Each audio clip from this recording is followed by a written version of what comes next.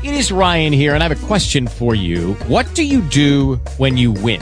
Like, are you a fist pumper, a woohooer, a hand clapper, a high fiver? I kind of like the high five, but if you want to hone in on those winning moves, check out Chumba Casino. At ChumbaCasino.com, choose from hundreds of social casino-style games for your chance to redeem serious cash prizes. There are new game releases weekly, plus free daily bonuses. So don't wait. Start having the most fun ever at ChumbaCasino.com. No purchase necessary. VGW. Void where prohibited by law. See terms and conditions. 18 plus. Talk shoes. Recorded live. Hello, everybody. Welcome to Travis and Vic's Drunken Horror Adventures. Although I am rolling solo tonight, it's Travis, and I'm going to get right into it because this show is, 15 months in the making. February of last year was when I first hit him up, and he's a busy man, as well he should be, because he puts out quality every time he steps up to the plate. It's John Borowski. How's it going, John? Hi, Travis. Thanks for having me on. I'm doing great. How are you? I'm doing absolutely awesome, considering you're here, and we're going to get to talk about one of my favorite subjects, and I don't mean that in a weird way, but you've run across some interesting characters in your travels, and of course we're talking about serial killers, the subject of, the fanaticism of serial killers. There's a lot of it out there, and I always thought it was cool that you did an entire documentary about that. I guess that's where we'll start. How do you get into that subject as far as, documentary filmmaking? What kind of, pushed you that way? Well, for me, it was, I think a lot of people, that I've interviewed also in serial killer culture, it kind of goes back to a love of horror films. That was the beginning of it. Obviously, the serial killer is kind of like, our modern, vampire monster, because even if you look back in time, Vlad the Impaler, was the basis for Dracula, and, a lot of those early Universal horror films were, steeped in true stories, the body, corpse stealing, Frankenstein, things like that. So, and when I was younger, my sister got me started on, those Universal horror films. So, I had a great diet of, all the classic horror films. And then when I became a teenager, it turned into, the slasher films and, the 70s and 80s stuff. And, so that was kind of where it began. That was my love. I've always had a love of creepy, scary horror films, the macabre, dark stuff. And, when people meet me, they're like, wow, you're totally opposite of that, because, I'm not, you would never think that, by meeting me or seeing me, but, that's where my interests lie. So then when I was in high school, I started to do special makeup with a friend of mine, and his father was a detective at the time Dahmer was arrested, and I had kind of a small awareness of serial killers. I kind of had known that Ed Gein influenced Psycho and Texas Chainsaw Massacre, and, but here was a living cannibal, Jeffrey Dahmer. So my friend and I, went to his place, and he had gotten into his father's office and said, look what I found. And he thought it was a mask catalog at first, because, these mask catalogs have all these decapitated heads and masks. Well, it was the Dahmer file with his confession and photocopies of the photographs that he had taken of the heads on the sink, the heads in the fridge, and body parts. So that made such an impression on me that when I eventually went to college, I did a short film called State of Mind that's on YouTube, and it all kind of, spiraled out of control from there, really. I was doing a history report in college, and I heard about the castle of H.H. Holmes, the murder hotel, and that fascinated me. But then when I delved more into Holmes's life, and I thought, wow, his entire life was fascinating, of how he grew up, and he was his own attorney at his trial, and how he had a family and 3 wives and mistresses, and I thought, wow, this was like an evil genius. So that's, what compelled me to begin, and H.H. Holmes was the first, film I had done ever, and it was on a serial killer. And it was an excellent film. Let me just say that was the first one of yours that I had watched, and I really liked it. R.I.P. to the narrator. He did a hell of a job. Let me just say that you did a great job on casting in that. Oh, thank you. Yeah, if Vincent Price were alive, I wanted him, So, actually, yeah. The backstory was I had tried for 2 different voiceover talents, James Earl Jones and Tony Jay. James Earl Jones' agent turned me down, and I was a little, depressed about that. But then the next day I got a call from Tony Jay's agent, and they said, sure, no problem. And his agent was hesitant at first. She said, well, you've done all these Disney films and animation. Are you worried about this and what people might look at you as? He said, no, it's my job. That was his job as a voiceover artist and narrator. And we became good friends, and of course he had, also recorded the voice for Albert Fish. But yeah, he was great. And Holmes was a great experience. My first film was shot with the first ever digital video camera, the VX1000, and it still has traction, and now there's this DiCaprio movie that's coming out, and it's, I think it's a story that people will be eternally fascinated by, the time period, the Victorian time period, how so many women were enamored by H.H. Holmes and how he got away with it because of the time period. It's just a fascinating story. It is, absolutely. In fact, three of your major documentaries that you did, Panzram, H.H. Holmes, Albert Fish, unless you follow, kind of these serial killer histories, maybe you haven't heard of these people. Like my wife had never heard of any of the three of them until I introduced her to these documentaries. And so what is it, and you talked about Holmes a little bit, but what is it specifically that made you want to go with these guys as far as the documentary as opposed to, say, a Gacy or a Bundy or a Dahmer? Is it just the fact that it was, something that people had not done before?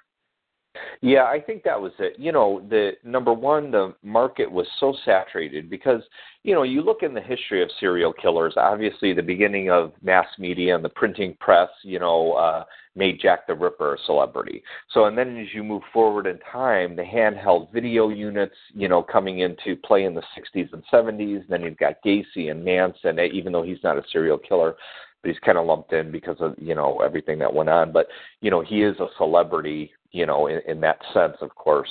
But, and then you hear about Speck and, he was kind of more of a mass murderer too. But all these things, you hear about them at that time period, and they've done TV shows on them, documentaries, movies. And, when I, of course, heard about Dahmer, I wanted to make a film on him, and I still do maybe in the future. But, to me, I thought, wow, I always, again, I had that love of those Universal horror films, and those were all, done in between like early 1930s and, until they became the giant bug movies of the 50s, with the atom bombs. But especially like 30s and 40s, those creepy old, films. And I thought, wow, if I could, make films that kind of resemble that and, are in that vein. But, more than anything, I think the serial killers pre-1940 fascinated me because of the lack of forensics, how long they got away with it, the lack of, psychiatric, care that was actually just beginning in America at that time period. So you look at, the history that's involved in the area where they lived and how they got away with it, plus the tried and true method of detective work that led to their capture. Now, of course, you see CSI and everything's wrapped up in 45 minutes to an hour on the show. Of course, it takes a little long. It does take longer than that in real life, but still, you look at back then, fingerprinting was in its infancy. Blood typing was in its infancy in this country. Paris and other countries were ahead of us, but it took some time to reach here. So, again, I think all those elements just make, for me, a much more fascinating story. Yes, people are fascinated by the more weird and unusual, the serial killer, whether they're into cannibalism or vampirism. Yes, that makes people are fascinated by those aspects as well. But for me, I think it's that pre-1940 and the fact that not many people have heard of these serial killers. My film on Holmes, surreptitiously, was coming out right at the same time that Devil in the White City, and I had no idea that book was coming out. So, that the kind of two of them coming out together, it just, it was just mere happenstance. But again, I think, I think many people are interested in these early cases. They just don't know about them. Yeah, absolutely. As soon as you hear about these things, I mean, it automatically makes you want to learn a little bit more. Something else you touched on was when Tony Jay signed on for the H.H. Holmes thing, because he had done all the other voiceover work for Disney and things like that. The stigma, people were asking him if he was worried about the stigma. What about for you, for this being your first film and the thing that people are going to be, kind of associating you with. Was there a fear of that, becoming the thing that you're known for, or were you just happy to do it? No, I was happy to do it because the great thing about doing these serial killer films is they're such, a broad range. They cover so many topics: history, psychology, forensics, law, and in the end, it's horror. I do very well at horror conventions. I go to Days of the Dead and Flashback, many local and, national conventions, horror conventions, but then internationally my stuff is shown at other, horror film festivals and conventions. So because there is that element of horror, obviously. So, I didn't worry about it one bit. And, when Holmes was released, I was, I couldn't believe that I was given the best documentary award at Screamfest, and I got to meet Stan Winston, who was one of my idols. So, working with Tony Jay, who was an idol of mine, meeting Stan Winston, who designed the Terminator and Aliens and Jurassic Park dinosaurs, man, it was just, for me, it was a dream come true.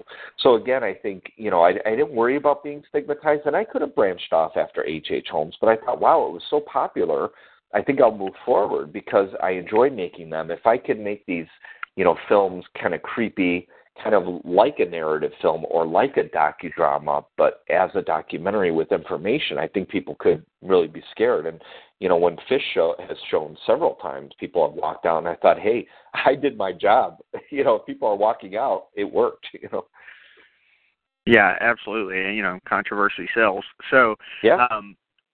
Speaking of controversy, I guess, that brings us to serial killer culture, and I touched on it earlier, but that is one that, to me, that is extremely fascinating because for the people that I talk about that are like serial killer enthusiasts, things like that, those are the ones that watch your documentaries over and over again.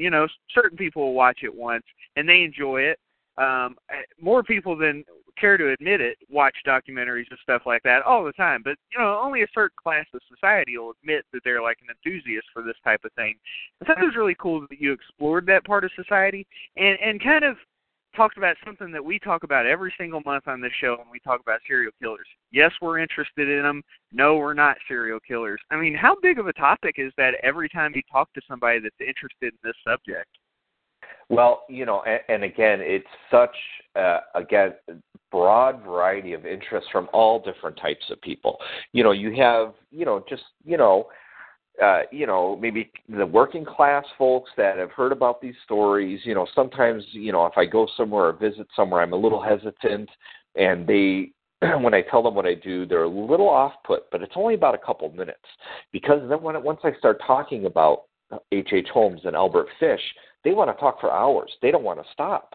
And then there are other people, obviously, you have psychiatrists and law enforcement and true crime historians, and then you have people, that, some of these people are in serial killer culture. They're, they work day jobs and they're artists, or that's their job as an artist, and they're interested in the topic as well. They're fascinated by them. I think everybody is fascinated by serial killers. It just depends on what level. Some people, may not want to admit it in public, but they may read books on them. They may watch these TV shows. And if you look at TV now, especially television, it's such a high percentage of true crime. I mean, I would say it's probably like 70-80% with OJ and CSI and all these shows, that's murder, crime, serial killers, or some aspect of that, or horrific in that style. So, again, I think it's something that everybody's interested in, whereas me personally, I'm not a collector. The only thing I own is the letter that Keith Jesperson sent me, but I have books on psychology, books on serial killers, books on the history of true crime. But, I'm not a collector. I've never been interested in that stuff. The things I would like to collect would be like mug shots or, fingerprint charts, things like that. Those are fascinating to me, like the research, the law enforcement research materials. But, believe me, there are so many people fascinated and interested in this topic. I mean, I've had, kids, like literally grammar school children interview me for their class projects on H.H. Holmes, whether it's history of Chicago, because again, I think, I look at it as, serial killers should be studied because, what do we do when children show signs of becoming psychopaths? There's actually a school now in Florida that is working with children that do show these signs that you could see in these children that, wow, they have this duality that they could be very frightening people when they turn into teenagers. Kind of like Jesse Pomeroy when he was 12 years old in 1872, he was abusing other little boys and whipping them and stabbing them. And then he killed 2 little children in 1874 when he was 14, and they wanted to execute him. But the governor stepped in and they gave him, life in solitary confinement, which was basically a living hell. So again, not many people, you tell these stories to people like, really? What? I never heard of these. They've heard of Birdman of Alcatraz, a couple of the early stories, the Boston Strangler, but, some of these other ones. Like, I think Albert Fish is the worst of the worst that I've ever heard, I mean, and I know you want to talk about him too. Oh yeah, he's the most vile. I would agree with that 100%. But I know most of the things about Fish we could just look up, so I don't want to get specifically into Fish. But one question about the serial killer culture aspect of it, just for you, because you're not a collector, and I understand that. I have to be honest with you, I'm not a collector either, and I don't look down my nose at people who are. It's one of those things where I'm a family man, and I feel like I can't be a collector. You know what I mean? Like, I feel like it would be wrong of me to be a collector. Do you inherently feel like it? I mean, it's almost like porn. You can't describe it, but it just feels wrong, or is it just one of those things that just doesn't interest you? It just doesn't interest me. Like I've been to, obviously filming serial killer culture.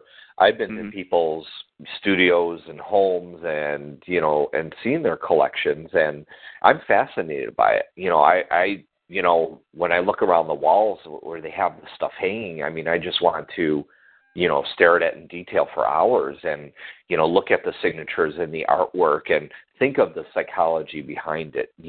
Some people think there's bad mojo with paintings or things that serial killers had owned. There's that stigma behind it. I've never really felt that way, but that's not, I'm not really a superstitious person, but, there is that stigma attached to it. You're kind of right. It is kind of like porn that, it should be kind of, tucked away or hidden away. But, I know a law enforcement officer that, he has some paintings. He has a Gacy. He has several Gacy's, and some others. Stephen Giannangelo, the author of Real Life Monsters, who's in, serial killer culture. He owns some of those, and he teaches a class on serial killers. So he presents the artwork to the students and talks about the psychology behind it. So again, I think it depends on how you look at it, but and I think many people would be fascinated, but not many people would want a Gacy painting in their home. And let's be realistic, it does look like a 5-year-old drew. I mean, his paintings aren't, they're not quality. I don't look at them and say, wow, I have a painting, on my wall by David Van Gogh, who, he was in serial killer culture. I wound up buying the Helter Skelter painting that he did because to me it is just so beautiful, and I look at it every day in my studio. Of course it's about the Manson murders and Sharon Tate's on it, but the beauty behind it, somebody would look at that and have no idea what it's about.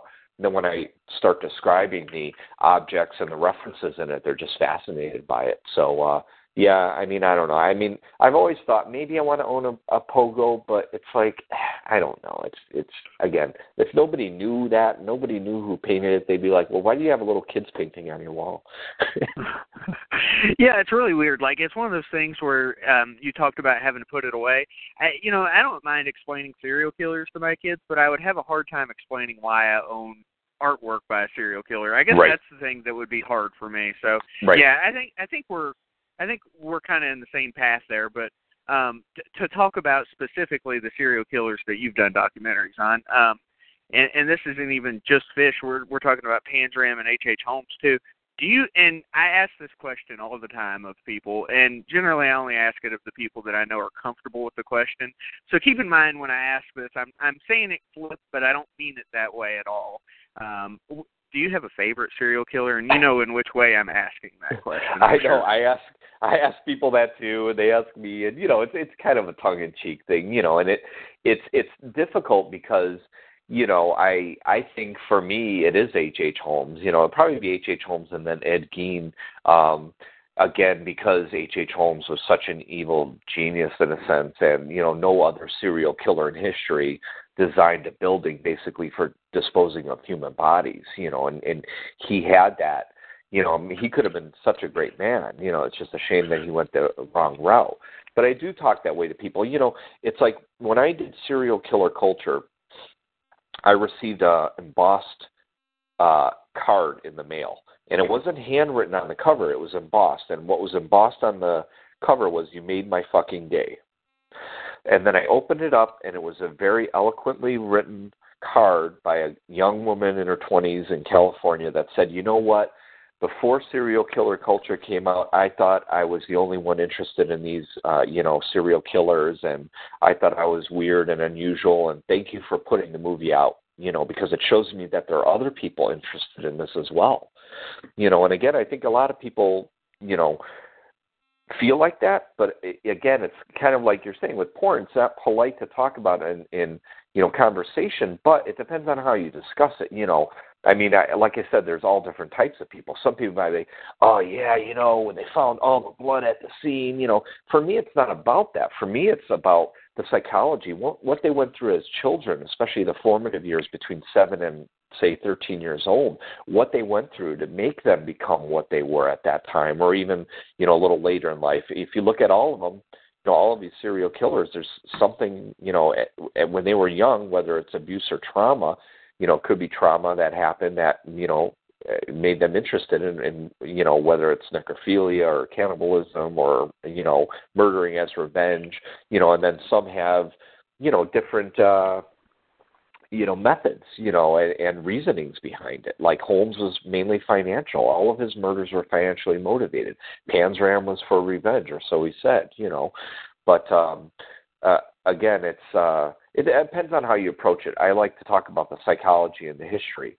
And because the time period they lived in and maybe the locale they lived in helped them get away with that. Obviously, Fish in New York in the 1920s, there were children playing on the streets everywhere. Well, it was like he was literally, I don't know if you want to make that analogy, but he was a kid in a candy store. Ha ha.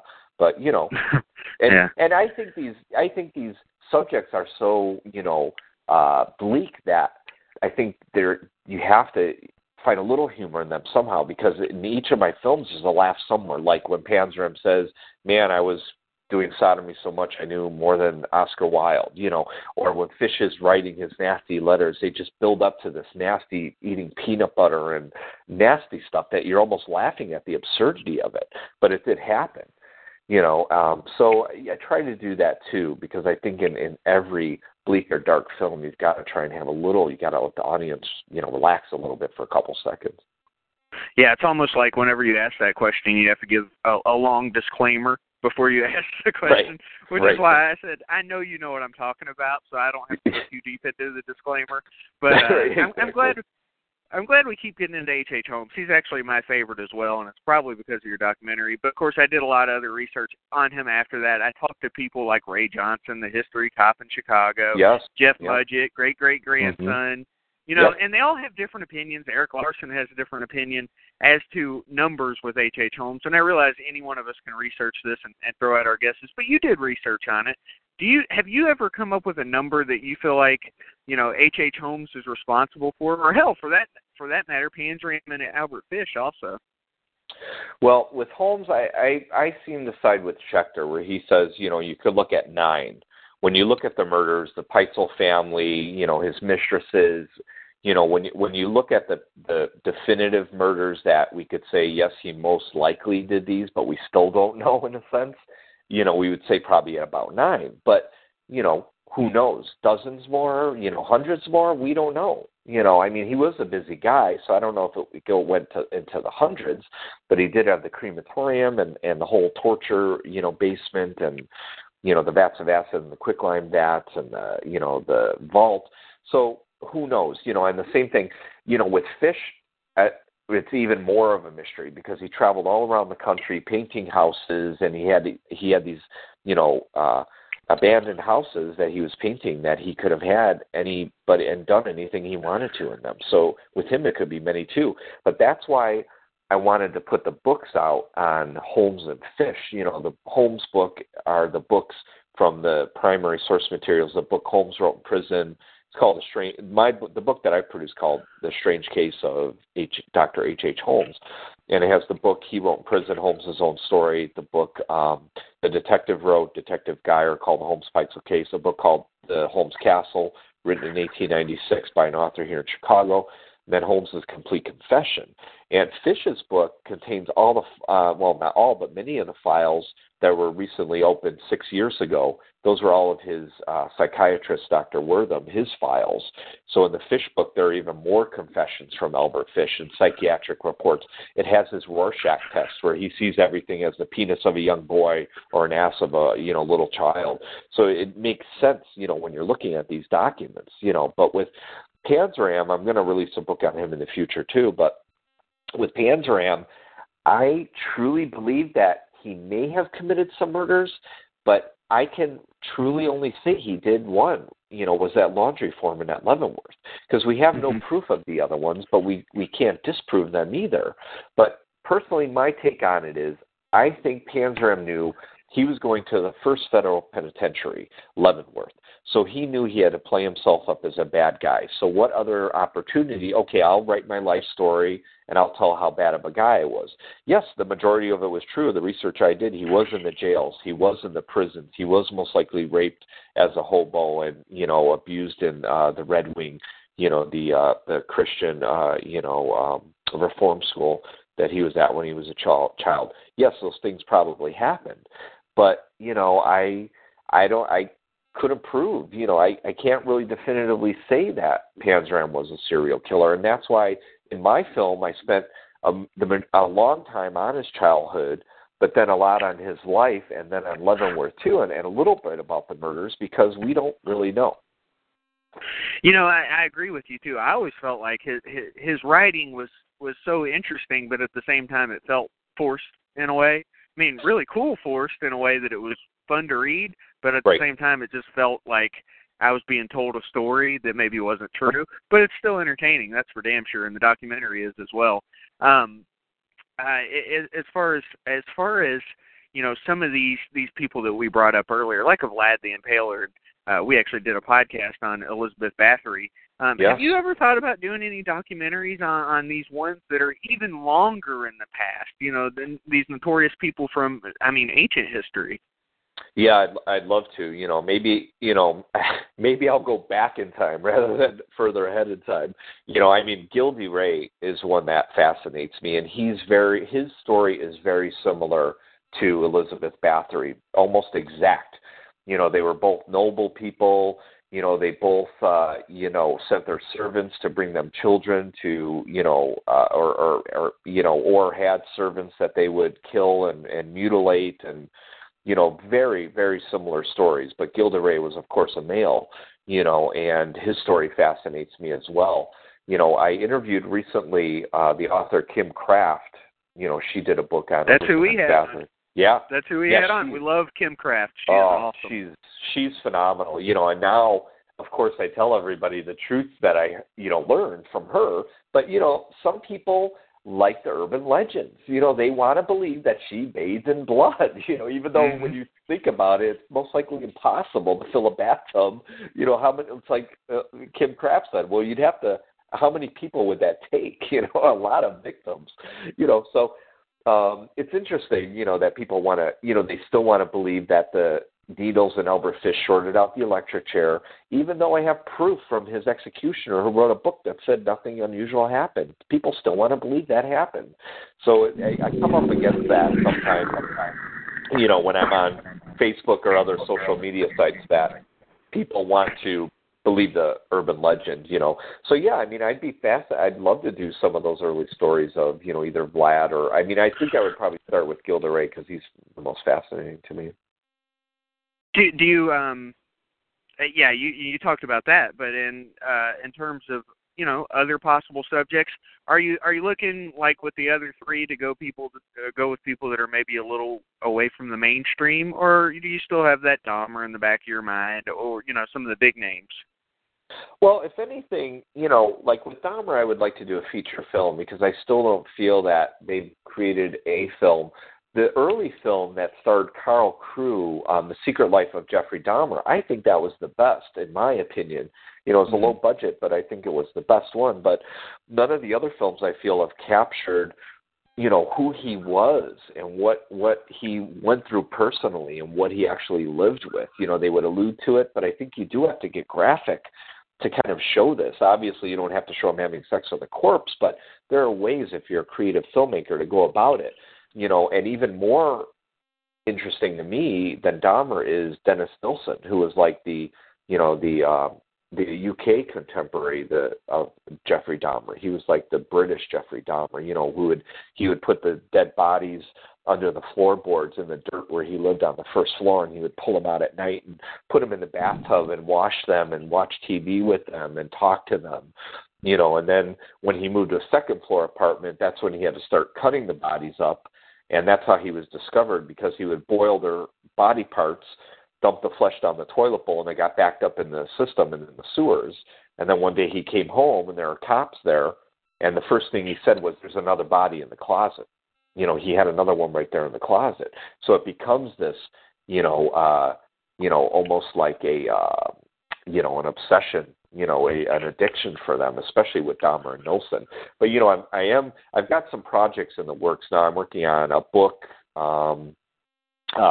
several other documentaries, and then a feature film too. And I do want to move towards feature films because that was my goal. And when you watch my documentaries, you see that style. It's very much like a narrative feature film docudrama style. I enjoy making documentaries, but I'd like to be a little bit more artistic, with feature films and the ideas I have for those. So like a Dahmer I would do probably as a feature film, but if anything, I think I would probably move back prior to H.H. Holmes, like Jesse Pomeroy, Gildy Ray, some of those early serial killers. So, gun to your head right now, if somebody had to say cast Jeffrey Dahmer, can you think of somebody off the top of your head that you think could play the role? Oh, that's a really tough call. That is so difficult. A lot of times, I go on IMDb and I do searches when I think of things like that. But, it would have to be somebody quiet and meek. It's like, I know when they did, and it's kind of the same thing with Ed Gein, that the first early film, Deranged, was, I feel, the best one, because the other ones never really had a feel for me of what Gein went through. He lived on this, farm, isolated in the middle of nowhere, and basically lived in a room with no heat, no gas, no electricity. And imagine, people from the Midwest, we know Wisconsin, we know what winters are like, and we know how bad it gets. They never even explored that in the Gein movies. It's like, this was his world, but of course they shot them all in L.A., so, there's not going to be snow there. It was like the one Gacy film, I forget which one it was, it was supposed to take place here in Illinois, and they had mountains in the background. And it's like, really? How can you let that go? I mean, you're making a feature film. Can't somebody on this crew say, we see the mountains, It's not possible. Mm-hmm. It's ridiculous. I agree 100%. It's just too bad. And it's really odd to me that, I don't know if it's because it's a taboo subject, but most of these serial killers, you may get like a great homage, like from Texas Chainsaw Massacre or right. Silence of the Lambs, but how many really good movies are there out there about these guys? Is it a fear of sensationalism, or what is it? I think they just want to, push it through, to make the money. They're low budget films, and I just don't know if they care. It's like, I know it's weird to say, but I care about. I care about my art and my films, but I also care about their stories as well, because I think serial killers are souls in torment just as much, they're suffering just as much as they made the victims. They have to. The things they go through, yes, they receive pleasure from this, but what they have to live through on a daily basis, what they've done and what they've been through as a child to come to this point, and I think maybe a lot of them are just seeking death to get it over with, to get out of this world, because, it's such a miserable existence for them. So I don't know why they really, I think those films are just kind of pushed through the system. They want to do them as quick as possible, and any attention to detail or truth is just thrown out the window, which is a shame because these are true stories. And the great ones aren't even based on serial killers, like real serial killers, like Seven. Silence of the Lambs. I mean, Buffalo Bill was based on several different, real-life serial killers. 3 of them, Gein, Gary Heidnik, and Ted Bundy. But still, it wasn't based on their stories exactly. So the best serial killer movies aren't the ones based on real serial killers. Henry Portrait of a Serial Killer, was loosely based on Honest Tool, but still, it was, kind of a great film. So I think that's very interesting. And I think, you'd have to get somebody like me who's passionate behind these stories, and attention to detail. I mean, I research the hell out of these things. I read every book. I read all the case files, everything I can, to try and get in their head. So if somebody came to me and said, like for instance, when years ago when Holmes first came out, we had a screening at the University of Indiana. And they had the screenwriter at that time, the history of The Devil in the White City, Tom Cruise had the rights to the book first. And then Leonardo DiCaprio bought the rights. Well, when Tom Cruise had the rights, Paramount had hired a screenwriter, screenwriter Christopher Kyle of K-19, The Widowmaker. He had written some other films. So the day they screened my film, he was present. The next day I met him, and I said, well, what happened? You should have came to my film. He said, no, Paramount Pictures is afraid of you. They will not let me watch your movie. And I was like, really? Me? Little old guy, independent filmmaker? Well, it makes sense because then if something appeared in their film version, I could sue them, whatever, even though it's a public domain story. But still, he told me that in his version, they had fictionalized it to where Holmes was throwing bodies around the World's Fair. But see, I know these characters and these people so well. Holmes wasn't that stupid. He was much more intelligent than that. He wouldn't be that, foolish to dump bodies where people could find them. He covered up all of his crimes. The one time that he was caught for was because he didn't pay Marion Hedgepath, the $500 that he owed him. But all the other times, he covered up everything. He was highly intelligent. So again, I think that if somebody shows me a script that's based on one of these serial killers, I could say, no, he would never do this, because I know them so well, in a sense. And on top of that, you talked about the passion you have for it. You talked about all those things, the research and things like that. It's really interesting you said that because I was just about to ask you, when you're doing these documentaries, do you become kind of like a psychiatrist / investigator / all sorts of other things while you're putting this together? I mean, because you're more than just a filmmaker at that point. Yeah, I mean, I wear all the hats pretty much. I mean, I hire people like a composer and actors and, for reenactments and those aspects. But the majority of time I'm working on my own. I edit the films on my own. I write them. I've done the posters, well, other than serial killer culture. I usually have my hand in everything, or I do a lot of the work. But it truly is. I mean, for instance, I went to New York State Archives to try and find the mugshot of Carl Panzram, the one before he went to Sing Sing, where he had the bow tie. He was all dressed up because he had a tuxedo on after he had stole all the money from Taft, and he had a boat. So that's what, after they caught him, he was wearing this tuxedo. I couldn't find that in New York State Archives. So then years later, I knew I had to go to Oregon, historical for some of the photos there. I knew they had the Oregon photos of him.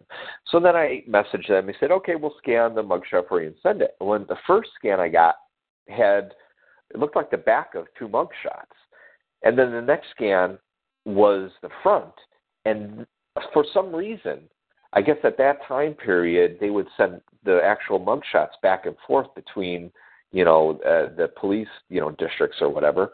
Well, they had, in Oregon, they had that Sing Sing mugshot from New York. After all my years of searching, I couldn't find it, and there it was. It came to me, and it is weird because I never let go. It's like if I hear there's something, I found the Saturday Evening Post that supposedly had a picture of him. All these things, if these things exist, I'll find them. I found the Murder Castle record of H.H. Holmes, the Lights Out show, the old-time radio show. I still have that.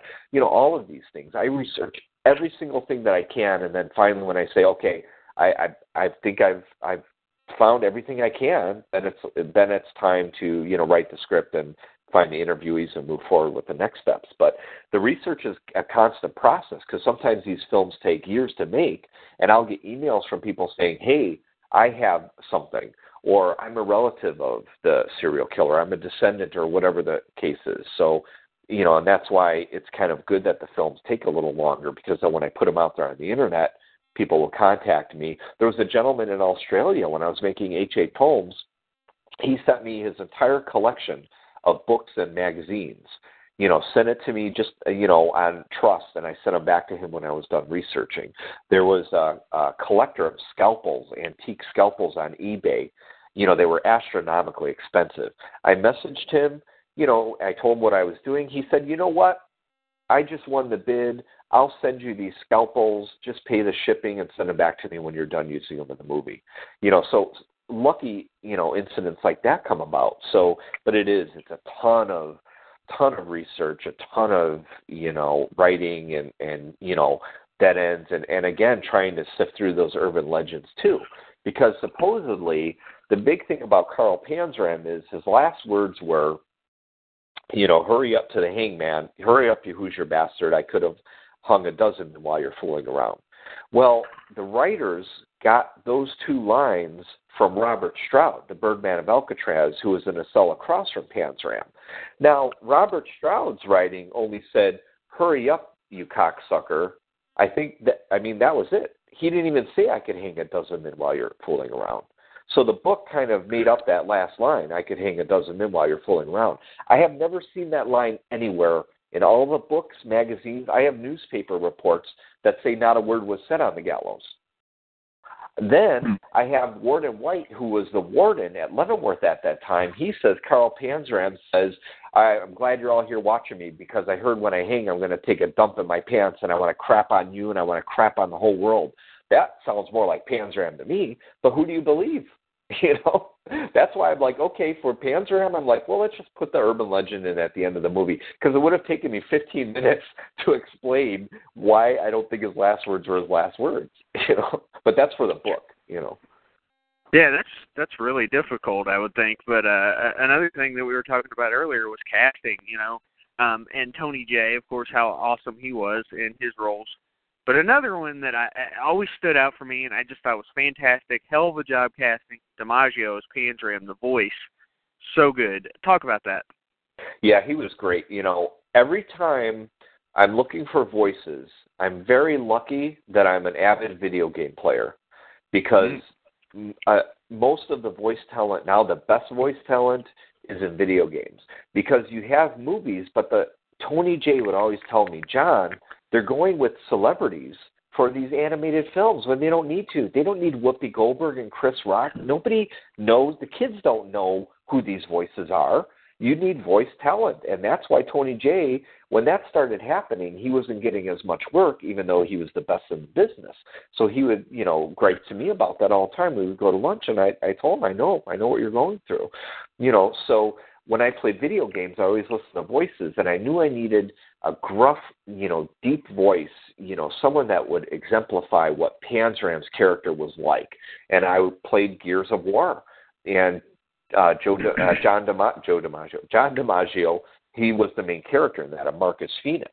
And of course I had heard him in Futurama as Bender the Robot, but that wasn't the style. When I tell people it's Bender the Robot, they're like, what? Why would he read in Bender's voice as a serial killer? I'm like, no. You have to hear his stuff, because he's very eclectic. And when we were recording him, on the DVD, the extras, he would go from character to character. He was just amazing. So, and again, it was great that he agreed to do it. And, I know he got tired doing it, because what I do is when I record, I always record more, because I like to have more, obviously, as an editor, just in case I need it. And there were times where he'd be, oh, man, I need a break. This is like an audio book, because he read it all. He was reading like almost all of Panzram's writings. But, again, he was, phenomenal. He fit it perfectly. And again, we don't have Panzram, or we haven't heard his voice. So it's about me trying to bring that character to life through his voice, and then in combination with the visuals. talk about working with the archivist a little bit, when you're dealing with some of that old subject matter or old newspapers, things like that, because I actually talked to one of the archivists that was involved in the Panzram documentary on our show, and we did a podcast on it. And, he talked about all the things involved with it. For you in that role, what's it like dealing with people like that? Kim Kraft talked about it a little bit, but we're talking about a whole other country where she was dealing with. Yeah, I know her story. That was really difficult. Usually it depends, usually historical societies, that's their job. They're very amenable to it. I did get lucky at times, like I said, with the Panzram mugshot. And then when I was researching Holmes, Library of Congress, when I had contacted them, they said, well, you know what? We just got in a whole, shipment of Pinkerton archives that we're cataloging. They're not ready yet. But see, I was still making the film. So I had asked them to contact me when everything was archived. And of course, they had, the mugshot of H.H. Holmes and some other files, when they had taken this mugshot, the Pinkerton detectives. So sometimes there are lucky accidents. Sometimes you come across things, you kind of hope. And again, people are interested in this subject. So you kind of hope that you come across an archivist who is, interested or wants to help you, because you don't want to come up against a brick wall. Because when I did go to New York State Archives, I was trying to find if they had any photos of the tattoo that Panzram had, the Liberty and Justice. And they did have boxes of inmate tattoos. But when I arrived there, much of what I requested boxes of research material ahead of time. When I arrived, they gave me a piece of paper, and restricted was written next to dozens of these boxes. And I'm like, isn't this a public archive? Why am I restricted? And they wouldn't even really tell me. I think it was because of the subject. When you're researching, especially with Carl Panzram, that doesn't really show the prisons and jail institutions in a good light. If anything, it's going to show them in a bad light. So they may know about this, and they may not want to be a part of that negative history. So, sometimes you come up against some apprehension, but, usually it's a lot of luck and perseverance. Again, the internet has just made everything just amazing, that you could just do searches and find links to things. And, that's how the internet has really, brought me in touch with many people, family members. When H.H. Holmes was released, I had checks from Peitzel's and Mudgetts that were buying my film, and it was just freaky and weird. Yeah, just all the things surrounding these films are really interesting to me. One of the people that are most interesting, and I, kind of name dropped him earlier, was Joe Coleman. He's a fascinating guy to me, and he obviously would probably be most associated with the serial killer culture documentary, but he was sprinkled throughout a couple of the other ones. So talk a little bit about him. I think he's a fascinating guy to most people. Yeah, he is. Everything about him, even to what he wears. For every interviews, he wears this Confederate outfit uniform. But on the chest of the uniform, on the vest, are all these little trinkets. Well, what they are, they're all parts of his life. There's a part of his wife's locket of his wife's hair. There's a mummified paw from one of his cats that he had. And again, if you just look at his vest, it's just fascinating, let alone his works. Because, he paints with one hair on a paintbrush, and it takes months to do these works. And now he's doing even life-size ones. He did him and his wife, Whitney. Again, just phenomenal. And just, he's a really kind, man. And I like the way that, he kind of studies the serial killers from, a different perspective, is really his perspective about Albert Fish that made me think about, what Albert Fish was going through with his religious dimension and his religious complex. Because Joe Coleman, believed that Fish truly believed these biblical tales and wanted to bring them to life, and by sending these virgins to heaven and, drinking blood and associating it with communion and the flesh of Christ. and he brings about these different perspectives. I call him, the philosopher of serial killers, because he's not going to take a textbook example of and describe what Albert Fish or Panzram are like, or Ed Gein. He sees Ed Gein as a shaman, somebody like these tribes in Africa that would be the cannibals, or they would collect body parts or parts from their enemies. So, he's highly intelligent to know history as well as, these subjects. And, his place is just phenomenal. His auditorium, first time I went there, he had a Mexican bandit's head in formaldehyde, and I mean, just all kinds of strange, unusual stuff. And, when I interviewed him for Panzram, he had a vial of Nixon's blood.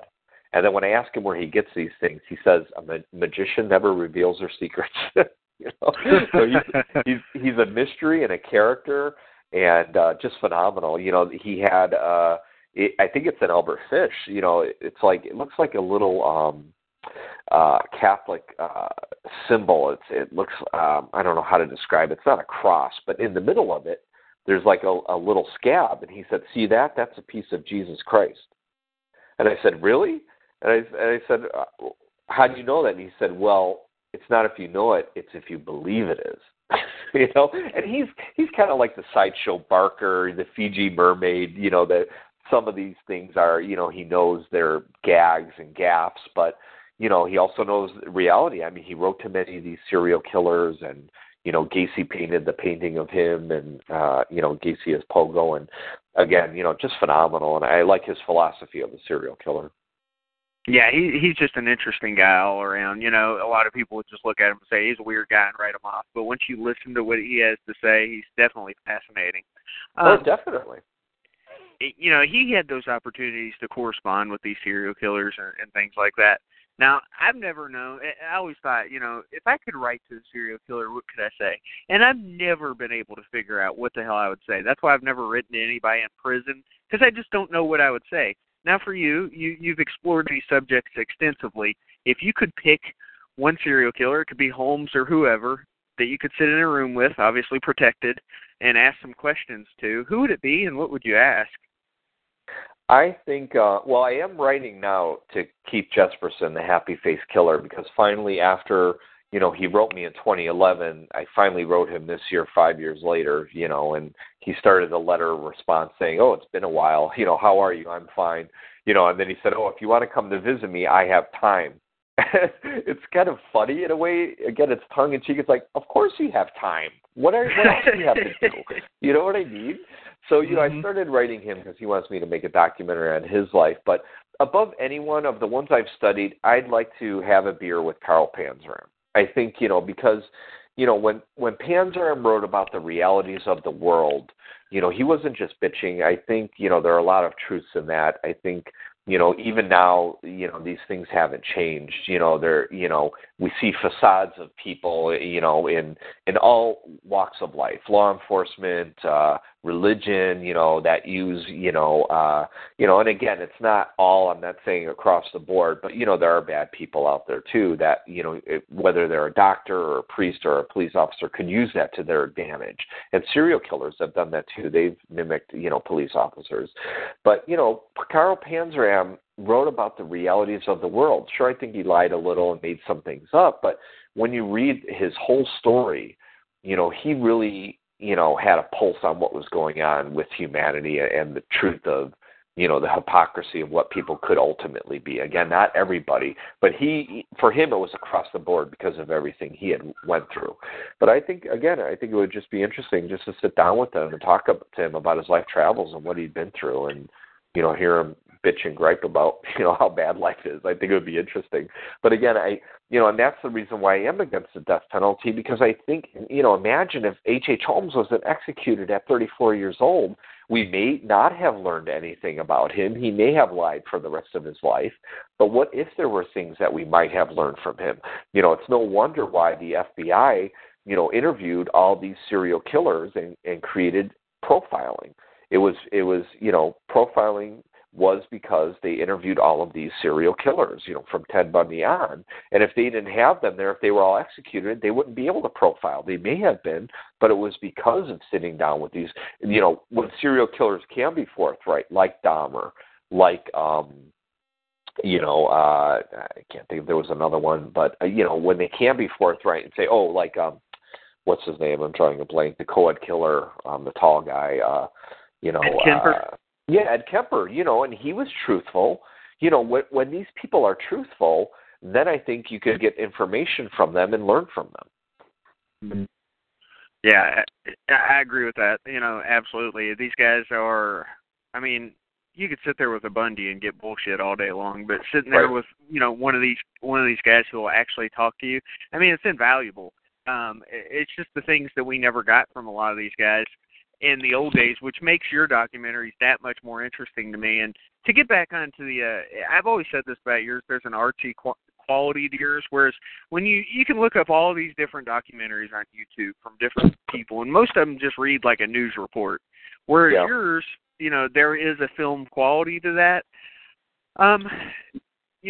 Is there any one of those that you felt like would have translated well to film? H.H. Holmes looks like it's heading that way. Obviously, we talked about that earlier. But other than that, did you think Panzram would have made a good film? I know there's things out there, but certainly not on that level.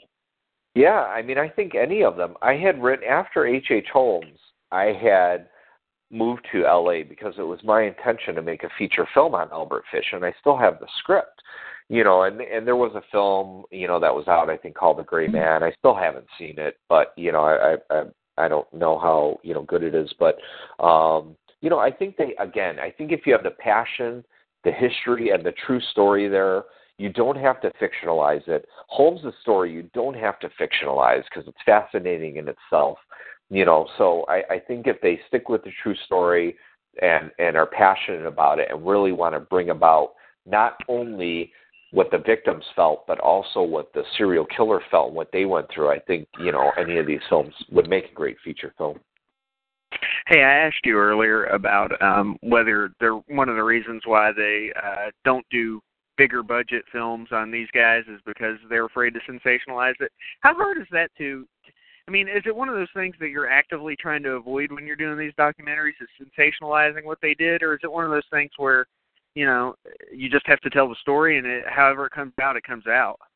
Yeah, I just try to have, an objective view. I want to tell their story without, without any type of sensationalism. That's why I don't really, concentrate, on the victim's story too much, because, again, I'm trying to put the serial killer's life under a magnifying glass and figure out why they did what they did. So that's really it. It's kind of walking that line between, history and not making it, boring. Like you're saying, I don't just want it to be a talking head in a photo, because that's how H.H. Holmes was. When I had first created it, I had thought, well, if I'm watching this, I'm going to want to see some of the inside of the building or the castle or the basement. Okay, yeah, they may be reenactments, but still, if you could have that feeling there, why not, and create it more interesting? Some people love it, some people hate it, some people say they're cheesy, some people love the reenactments, but again, I think I have to look at these things too and say, if I wanted to watch a film like this, what would I want to see? And I would want to be entertained in the end. It's like when I make these films, whether they're an hour or 90 minutes or 2 hours, I want it to almost be like the people are holding their breath, and at the end they can finally release and be like, wow, that was a journey. Let's watch it again. And, you don't need the critical opinion from me, but I'll give you the critical opinion just because that aspect of it, the live action reenactment part of it, especially in Holmes, to me, that gives it more of a rewatch value, not just a watch value. You can watch all these documentaries once and be happy, but there's a reason why I've watched these over and over again as opposed to just once and shelving it. It's because of those things. So I agree with you 100%. I think it was a good, artistic decision on your part. So just wanted to tip my hat to you on that. And I also wanted to tip my hat to you for an hour of solid show. So I really appreciate that. John, I want you to just sell some DVDs and sell some books. So I hadn't given you the opportunity yet. So can you throw out the website and everything else where people can pick up those things? Yeah, all of my films have their own websites, but the hub is my site, johnborowski.com, or if you just even type serial killer documentary, serial killer filmmaker, they're all going to come up. They're streaming. They're on a couple are on Netflix now. Some are on Hulu. They're on Google Play. I sell them off my sites. They're on DVD. So they're out there. There are 2 books out, 4 documentaries, and I'm hopefully going to have another couple more this year. And, let's have me on. I'd love to be on again. If you'd love to have me on, we could talk more about my future works and Bloodlines, the Vincent Castiglia documentary, too. You don't even have to ask me to come on again. Anytime that you're available, you got it, buddy. Anytime. Because I'll make time. Let's do that. So anyway, John, you're the man. I really appreciate it. Again, we'll talk in the line when you're free on a Monday. Let's do it. Thanks, Travis. Thanks for having me on. I really appreciate it. All right, take care, John. Have a good one. Everybody, that was a documentary filmmaker and soon to be, hopefully, feature film filmmaker beyond just the documentary aspect. I don't want to just use that tag on him anymore, because what he does is a hell of a lot better than any kind of a documentary I've seen. I mean, there are documentaries out there that are great. History Channel comes to mind for the St. Valentine's Day Massacre. That's awesome. They've got reenactments and things like that. But, I mean, as far as people doing what he does, he's in a class all his own. And that's not me kissing his ass. We've done 3 shows, and 2 of the 3 were really based on his documentaries. The H.H. Holmes one would have never existed had we not seen that documentary. Had I not seen that documentary, America's First Serial Killer. The Panzram one definitely wouldn't have ever taken place had I not seen The Spirit of Hatred and Vengeance. And then Fish, we kind of knew about Fish because Gabby had talked about it. Gabby used to come on the show from time to time. Gabby talked about Albert Fish a lot, how fascinated she was with him, because he was such a sick bastard, let's be honest. One of the most vile serial killers in history. We talked about him last week. But, yeah, John put together 3 great documentaries and then some, and one of those is Serial Killer Culture also, on top of those, that kind of talks about the people who collect Gacy paintings, the people who collect artifacts from Charles Manson, who sends them to them or who they buy from, whatever it may be. It's just a different type of person, and it's the type of person that we talk about probably every month on the show whenever we talk about art, serial killer art. Death Row Art Show on Facebook was dedicated to that. So a lot of good things to say about John Borowski, and I don't just say it because he came on the show, because I've been saying good things about him for the better part of 15 months. So hopefully everybody enjoyed that and kind of got some perspective on what it's like to do a documentary about one of these guys. And again, I think it's really interesting and really cool. I've probably used interesting about 100 times tonight, but it fascinates me that he went with the serial killers that he went with, if you consider Panzram a serial killer. I still do until proven otherwise, which won't ever happen. So I just classify him, on our website. You see it. It's real life monsters, serial killers, whatever the other title is. But Panzram is just one of those guys that was just such a crazed person. I don't know what he did and what he didn't do for sure, but he was interesting. And there's 501 for the night. But that's what happens when I'm drinking Bud Light and I'm going solo. So to get into some upcoming events, I will let you all know. Next week, I don't have a plan yet, but I will come up with a plan. I have to tell you guys a funny story. So when you see Vic on Twitter, at Vic Von Erich, there's my plug for Vic's Twitter, make sure to give him shit, because he messages me this morning, okay, and he says, hey, I'm on vacation, which is true. Vic's on vacation. And he said, I figure since I'm on vacation, I'm going to go ahead and, take the show off tonight. And I'm like, dude, how can you take off a show that you haven't been on in like a month anyway? It's true. He wasn't on the last 2 shows. So if you see Vic on Twitter and you feel like giving him hell, feel free to, because Vic deserves every bit of it. And I gave him just as much shit.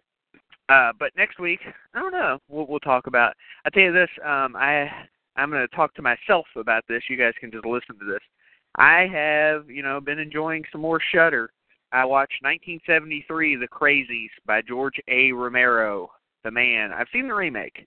I have not seen the original up until now. I actually own a lot of Romero's old movies, and I'm not just talking Night of the Living Dead, Dawn of the Dead, Day of the Dead. I'm talking like Night Riders and whatever the hell the vampire movie is. I don't remember. It's not that great. But there's several Romero movies that most people don't even know exist. But I own those. But I had never owned The Crazies because it was out of print. So I got to watch it on Shudder, and I enjoyed it. It was not what I expected because I've seen the remake. The remake's probably more like 28 days later or 28 weeks later. But The Crazies, you know, it was good. I give it 3 out of 4 machetes. I also watched Cannibal Pharaoh, and I have no idea how that's pronounced. Ferox, I think.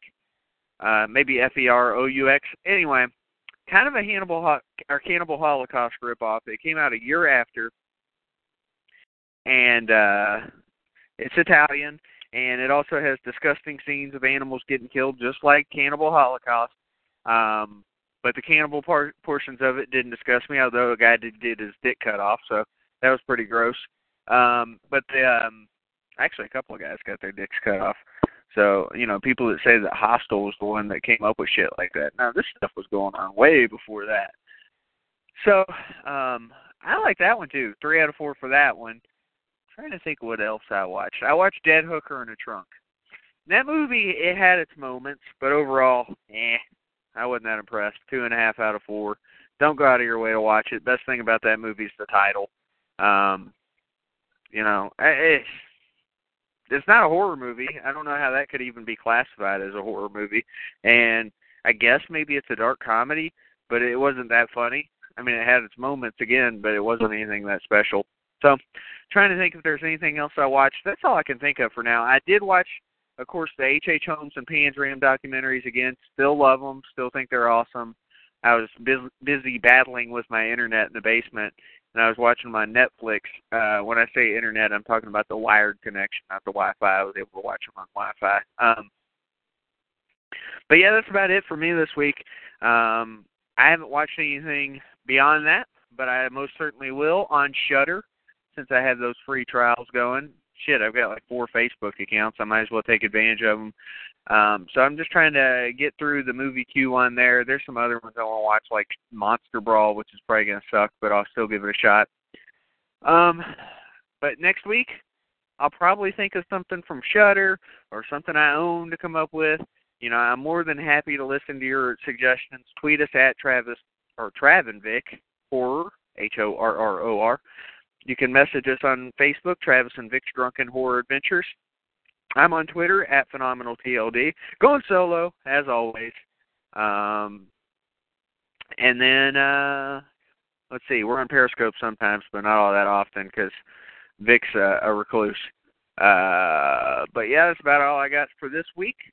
And, also, big announcement. May 16th, we're back on Blog Talk Radio. So the bigger audience comes back to us on Filling the Void Radio Network. This was the network that we were originally on, and they pissed us off because that's me throwing a beer bottle. Because when we were doing we were trying to do our Bundy podcast, and it went to shit because of Blog Talk Radio. Apparently, they have all the kinks worked out. So we're giving them another shot. I mean, we're not paying for it, so we'll give it a shot. TalkShoe is still here for us if we need it. But beyond that, don't have a lot more to share with you all this week. I will most certainly be back next week. Who knows if Vic will be here? It's possible, I guess. But again, feel free to give him as much shit as humanly possible if you see him on the Twitter or the Facebook. In the meantime, I will see you fuckers next week. Hope you enjoyed the show. Later. Hey, who's from Colorado on the show? Anybody? Okay, round 2. Name something that's not boring. A laundry? Ooh, a book club. Computer solitaire, huh? Ah, sorry, we were looking for Chumba Casino. That's right, ChumbaCasino.com has over 100 casino-style games. Join today and play for free for your chance to redeem some serious prizes. ChumbaCasino.com. No purchase necessary. Void where prohibited by law. 18+ terms and conditions apply. See website for details.